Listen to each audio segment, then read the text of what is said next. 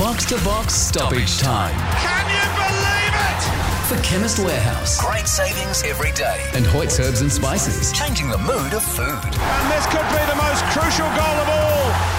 Hello and welcome to Box to Box Stoppage Time. You're with Rob Gilbert, Michael Hedgley and Derek Dyson for our podcast where we go through our highlights of the past week, our teams and moments of the week and plenty more. There has been a stack on this week and no club football around the world for the men, plenty of club football around for the women, but, take your pick. I think I came to you, Derek, to start off last week. Edge, I'm going to come to you for your game of the week. I know you picked one. We talked about this in the main show earlier on in the week, but I'm fascinated to hear your take on this one. Well, Luis Diaz inspired Colombia to a victory over Brazil, a very rare victory over Brazil at home in what was a hugely emotional night as his father watched from the stands after being released by his kidnappers. The Liverpool forward scored twice in 5 second-half minutes to complete a surprise win for Colombia in Barranquilla. And obviously, he was only reunited with his father on Tuesday after rebels held his father hostage for 12 days. So you can imagine the emotion. Tears were flowing from Diaz's eyes as the second goal went in, and his father was a big feature of the broadcast. They had the camera on his father throughout the entire time. And the emotion of Diaz's performance and Colombia's response to the family being reunited was just amazing. But it did propel Colombia into the third position on the table and Brazil down to fifth. So a massive win for Colombia at home in Barranquilla, a very famous town in Colombia. And Luis Diaz, not only the Colombian spotlight, but the world spotlight on what's a very feel-good story, Rob.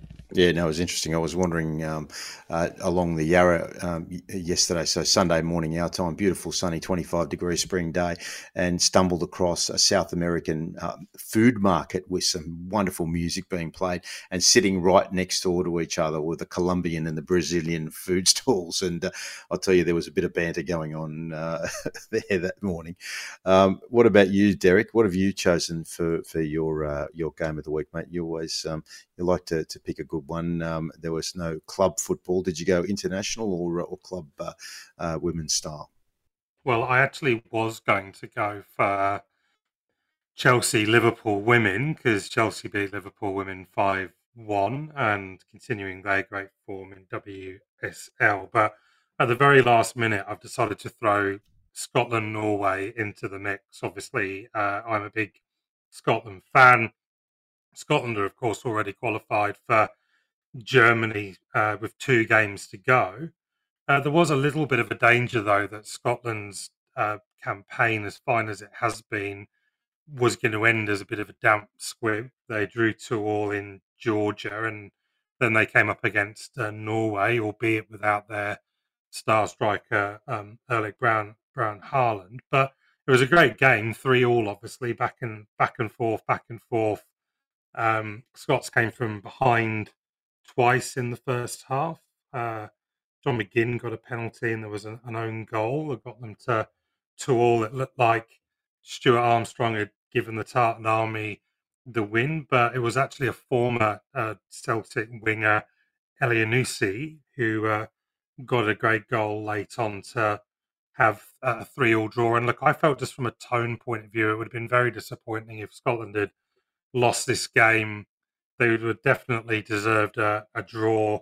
And now that, for their fans, it's just super exciting. The draw for Euro 2024 is next month. The fans got to sing along to Free From Desire, which seems to be a bit of a hit with the home nations over there. And, they will get some of their better players back. I know that Tierney, Andy Robinson were not playing in this game. And Steve Clarke, what a man. I mean, what he's done to Scottish football is nothing short of tremendous. I'd be doing them a disservice to say they don't have a star name. They've got some fine players. John McGinn amongst them. Of course. Lyndon Dykes, of course. John McGinn is the man for me. He's sensational for Aston Villa, sensational for Scotland. He gets the nod, gets the nod from me over Scott McTominay, who's also a fine player as well. So much to look forward to Scotland. I'm just glad they managed to finish on a positive note in the end there. Yeah, no, that's great. I think we all have a soft spot for Scotland in this country, and the fact that they're able to continue to get a result at the very least after they've qualified, when the energy you would think has probably gone off a little bit, is probably indicative of just what kind of spirit Clark's got in that side. But we've seen that plenty of times over the last 12 months or so, particularly going back, well, even more so back to the Euros. They were pretty mighty at different points, even though they weren't the most entertaining. They always put in a huge shift, especially in that game against England. Now, I want to talk a little bit more about that Turkey-Germany game. I know we touched on it in the main show earlier in the week, but we're talking about Berlin here. We're talking about a German country which is, like Italy, had a lot of the bark taken off their pride and their multiple stars that they carry on their shirts from glory days of World Cups gone by. But we're talking about a nation here with one of the top flight competitions in the world in the Bundesliga that generates not only a lot of passion outside the stadiums, but is renowned as a competition that builds young men, trains them in the technical nature of football, and breeds them into top flight, relentless footballers in the German mould. And we all just assumed that when Hansi Flick took over from Jogi Löw, perhaps Löw outstayed his welcome a little, that Flick was just going to step in and everything would be set to rights, and the German national side would return to its pomp and keep on winning. Well, that didn't happen. Flick got sacked. Julian Nagelsmann, the wonder boy of football coaches, the sort of rising Pep Guardiola, if you like, is appointed, and everything's supposed to go well. They beat the USA. They draw against Mexico. Not a bad start. But then they face their first big test against a quality side like Turkey that's already qualified, and they legitimately stumble. They go ahead after 5 minutes. That opening goal by Kai Havertz was he was playing in out of position, but it was a beautiful cutback from Leroy Sané. Could have taken it on his own, was unselfish, set it up for Havertz, and Havertz put it away. But you felt that they had the momentum, and against a side like Turkey, you're never going to get on well, you shouldn't be ever taking your foot off the gas, but that's what they did. And I'll close by quoting Nagelsmann when he made the point in the post-match press conference that we should have finished the game off in the first 10 minutes. But from the 25th minute and until the break, we did not do much. We have to keep playing on the same level. Every player has to do it. Then that quality will come through in the games. So if that's just an insight into Nagelsmann's expectation, I guess any manager would say that. But they did display enough in those early stages that if they had played with the kind of confidence that we have come to know over the generations of German football, then they had the crowd behind them. Yes, you might have tens of thousands in a 70,000 seat stadium, but that still means that 50, 60,000 are following the home side. So they're going to stay on their back. But you suck the energy out, like we saw at the Cricket World Cup, and the dynamic and the atmosphere changes. So I'll be watching a very close watching brief. And as we record this show, will Germany become one of the powerhouses? I know, Derek, you reflected that they've almost dropped down to the second tier of European footballing nations. Can they retain that glory? Watch this space. Edge, team of the week. You must have been tossing the coin between your team and the game because your team comes from the same part of the world. Well, it does. My team of the week is Uruguay, who ended Argentina's 14-match winning run going right back to the 2022 World Cup. It was your man, Rob, Liverpool forward Darwin Núñez, who capped a goal in the 87th minute, which sealed the win for Uruguay, who are showing the obvious trademark of a Marcelo Bielsa team. In fact, it was Messi post-game who said you can see Bielsa's hand on the way Uruguay is playing in all national teams, all clubs, including Argentina. His style is very recognisable and he has a good generation of players. Argentina, who'd won all four of their opening qualifiers, still remain on top of the South American World Cup qualifying table with 12 points, but Uruguay propelled themselves into second spot. They're my team of the week because anybody who knocks off the reigning World Cup champions after a long run of wins needs a big tick. And Marcelo Bielsa, isn't he an incredible name in the international football landscape? He's a wizard, and I noticed Leo was getting a bit pissed off at different stages. You don't usually see him lose his temper, but when you're losing at home to one of your most bitter enemies, Michael, in Buenos Aires, then even it does fray the temper of the maestro himself.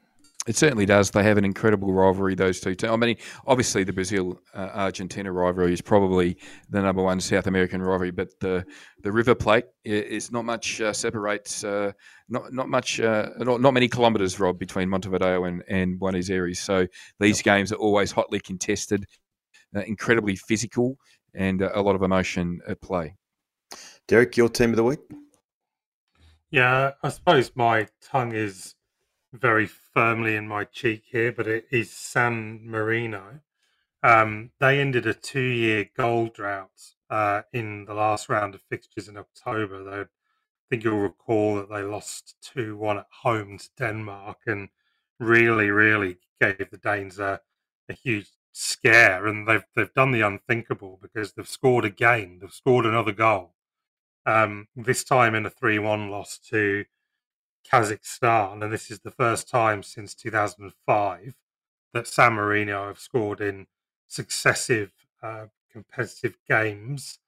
They were 2-0 down to Kazakhstan, and let's give him all the credit. Simone Franciozzi bundled in. It wasn't a great goal. He kind of bundled it in from close range. Players went absolutely wild, like they just won the World Cup. They did extensive VAR checks on this. None of these checks were anywhere near close to being offside. So I was speculating as to whether they were just checking a clear and obvious error, which was that San Marino had scored a goal in a competitive game. But unfortunately for them, they got another goal, the Kazakhs, and 207th and last in the world, San Marino. But they are scoring goals. I mean, it's tough going if you're a San Marino fan. They've only won once, and that was against Liechtenstein in a friendly in 2004, a 1-0 win. And out of the 85 Euro qualifiers, they have lost 84. They've had one goalless draw against Estonia in 2014. So next up in their final qualifier, they will host Finland. Maybe they can make it the 3, Rob. But all jokes aside, we love football at every range. I'm not taking anything away from San Marino. If scoring a goal is their World Cup final, then let's celebrate that. No, I think you are well within your rights to express it that way because these are very well the principality. I think San Marino is, as it's referred to, rather than a country in its own right. Lots of crossover between Italy and France and various other European connections, but a proud football community nonetheless. And they score a goal, and if that is their highlight, then mate, good luck to them if they want to celebrate. I'll tell you a team that wasn't celebrating, though, is Edge. You've got a soft spot for Gibraltar, and I'm surprised that you did pick them as your team of the week. So I'm going to probably tip them for all of the wrong reasons. I mean, they did go down to 10 men, to be fair. Santos was sent off after 18 minutes. So when you go down to 10 men away against the losing World Cup finalists of the last iteration, they're going to make you pay for it, and they certainly did. Kylian Mbappe scored a hat-trick, Olivier Giroud, a couple of himself, 9 different goal scorers.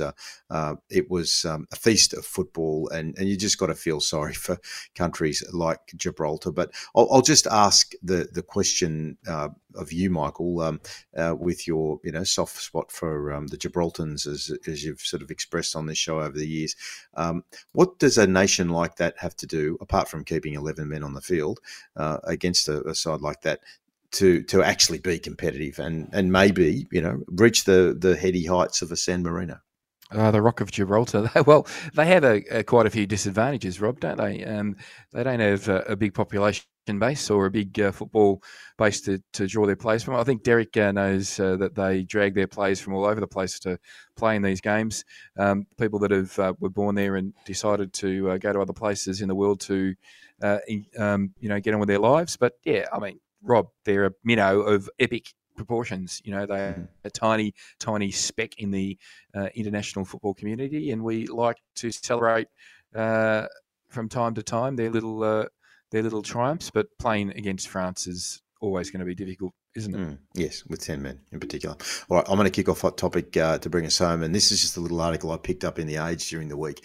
As much as we see the money coming into the country from some really good commercial deals by Football Australia, the Matildas getting wonderful TV audiences, and admittedly Channel 7 did get an excellent deal for those Women's World Cup television rights. That won't be the case next time around, but Scott Spitz wrote that Football Victoria is dealing with a record high debt of nearly $2 million and has warned clubs that haven't met this year's financial obligations that they won't be able to take to the park in 2024. The governing body is holding a special general meeting on Sunday to vote on constitutional changes, but the broader financial situation has sparked the health of the round ball code in this country. And we constantly talk about it, not just in Victoria off the back of this story, but I remember we talked to Morris Yema all those years ago in New South Wales, just the high cost of families in the current economic climate being forced to dig deep into their own pockets just to get their kids on the park. So whilst we celebrate the good news of the national second tier and the successes of the national sides and growing crowds in both the women's and the men's games, this is a structural disconnect at the very base of football in this country, Edgley. Don't get me started on Football Victoria, because they have a lot of questions to answer at the moment. Yes, I mean, we can talk about it for hours, but Kimon Taliadoris, the former National League player with South Melbourne, Marconi and Collingwood Warriors, believe it or not, Kimon was marched out the door as CEO recently, and there is a lot of conjecture about the financial status of that organisation. They look like they have one very key investment, which was a legacy of many, many years ago, which is a property in South Melbourne in Dorcas Street, and worth many millions of dollars. And I understand they're trying to sell that to stave off the debt, which would be of great disappointment to the football community, because it's an asset that generates revenue for the sport. Having said all of that, there's governance and integrity questions around Football Victoria. It's a bit of a mess at the moment. I understood. I think they even got a pretty serious mention in Parliament. So, like a lot of things in Victoria, Rob, not going so well. Yeah, exactly. Welcome back. You might be the next Premier. All right, give us a brief insight into the national second tier. We talked to Bill Papastergiadis. We hope to have James Johnson on in the not too far distant future to get his thoughts on it, and what we can expect, in the long term, the 5, the 10, the 20-year plan. Well, I mean, from my perspective, great news.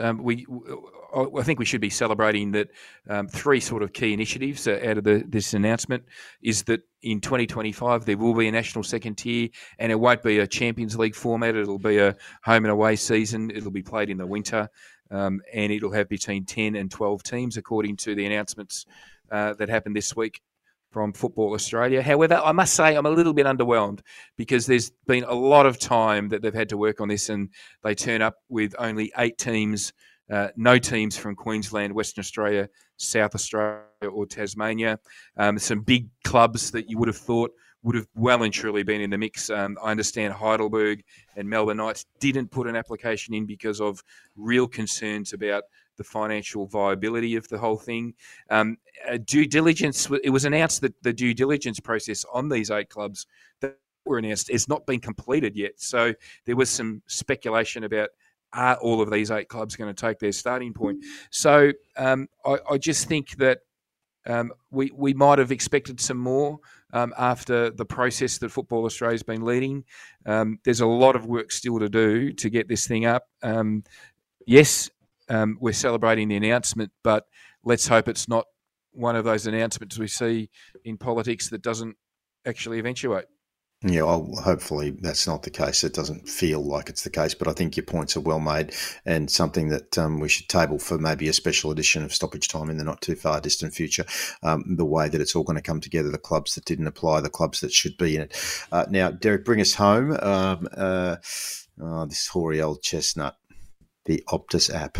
Yeah, let's have a whinge about the Optus app. A bad a couple of weeks for Optus. I know their CEO resigned today. Maybe she knew I was coming on Box to Box to have a whinge about how... Former director of Football Australia, believe it or not. Well, there you go. But she must have known how crap the Optus app is. First grouch, $24.99 is unacceptable, and an unacceptable gouge of the Australian football fan.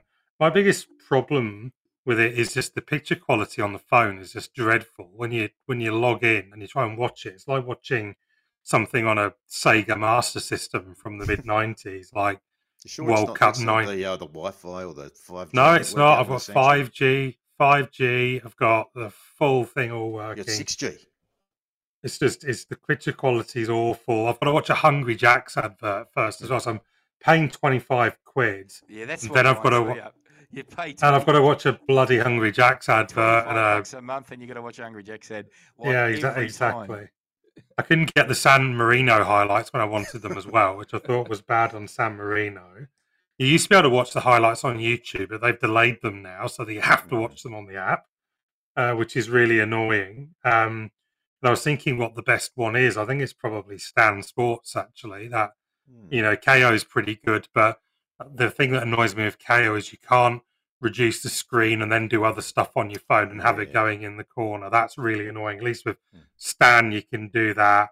The interface is okay. The playback is good. So, I'm giving serious consideration to that $24.99 a month. Get rid of the Burger King adverts or whatever they are, and sort it out next CEO of Optus. And I'm unhappy.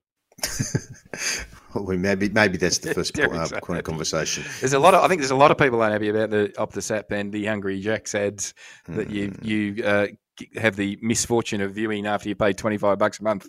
All right. Well, you've had your rant, and we'll keep watching that space and maybe get a guest on from Optus to talk about it soon. All right, gentlemen. Thank you, Derek. Until next time. Thank you, Michael. Talk to you next week. Thank you, Roberto. See you for a coffee maybe in the next couple of days. Absolutely. And you know what? One of the things I neglected to do in the main show, I didn't thank Adam Maloney. I'm going to give him a double thank you today. Our panel operator, our producer, our editor, our maestro that pulls all the threads together, one of the best in the business. And we're really grateful for his expertise and time. Thank you, Adam, for making it all happen as you do. Please subscribe to Box, Stoppage Time and Offside, wherever you get your podcast. Tweet us at Box to Box NTS and follow us on Twitter or X or whatever you refer to it as. Like us on Facebook and join us throughout the week as our podcasts drop and we go from one end of the pitch to the other in the world game.